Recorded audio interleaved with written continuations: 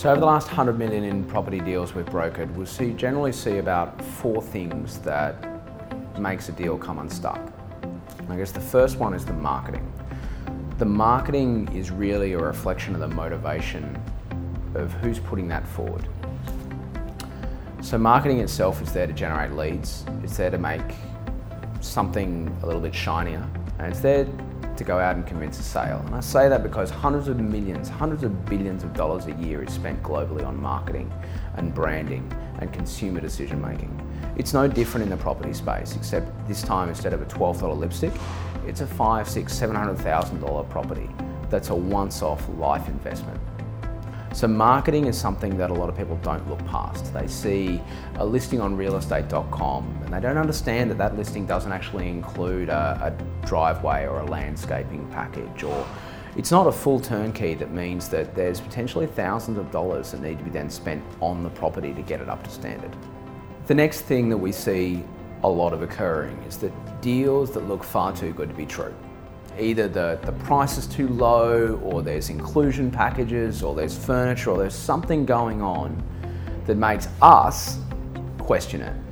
And from that point of view, a good property, in a development space would hit the market, the developer would get their pre-sales, it's reasonably priced, they'd go through a construction process, and during that construction process, they'd do the rest of the sales, and then finally close out the project. And maybe out of that, they might have 1 or 2 properties that for whatever reasons the buyers aren't able to complete on. So if we're coming up to a completed project and maybe there's a furniture package or a 5-year guarantee, or there's something else that's an incentive for a buyer or a business to look at selling or getting that property, there's a reason behind that. Again, it comes back to that marketing, it's the motivation.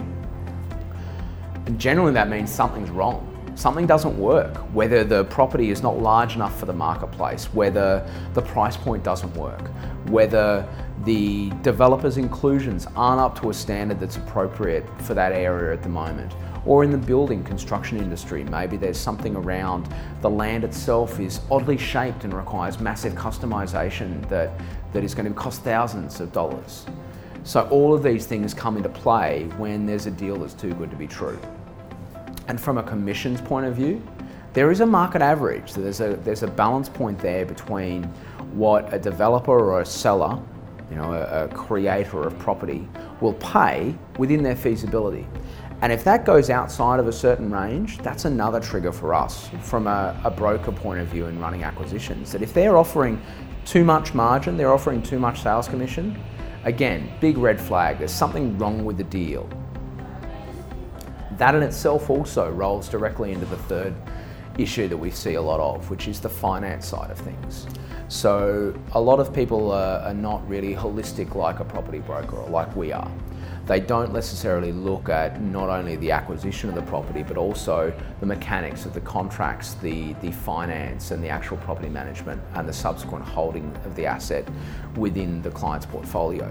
The biggest pitfall is the finance. A lot of people don't get that an off-plan property longer than 4 months away, or longer than 3 months actually, carries a massive amount of risk for a client buying it.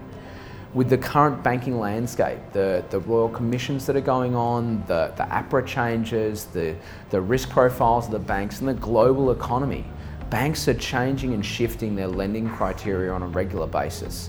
So if you go out and you put a client into a property that's outside of a standard valuation window, and that's generally 60 to 90 days with most banks, if you put them into that valuation they got to make sure that the deal stacks up is no longer valid. So if you're selling a property that's 4 or 5 months away, you're exposing your client to a massive amount of risk. That means that you're going to have what we refer to as a bad conversation, which is that phone call where you have to tell your client they have to find an extra $70,000 because the bank just changed their risk profile on that suburb, or there's been an interest rate rise, or there's been a serviceability shift, or that bank that you had them placed with no longer does that loan type and now you have to go to a second tier lender. So all of this comes into a play that creates a massive amount of risk for the client. And unless you have that understanding, unless you actually work through that finance is probably the biggest mistake that anyone makes when looking to conduct acquisitions or broker a deal. The fourth thing that we find a lot of people encounter when brokering a deal for themselves is that you don't know what you don't know. And from experience, we see a lot of people presenting opportunities for people to purchase that may not necessarily be in line with the zoning requirements, maybe a breach of council regulations, maybe it just doesn't come under the build code, maybe the noise or transport corridor hasn't been mitigated appropriately. And these are the things that, unless you're actually in the industry examining these on a daily basis, you're not going to pick up on. And so that in itself means that a client can enter into a deal and create a whole bunch of headache further on.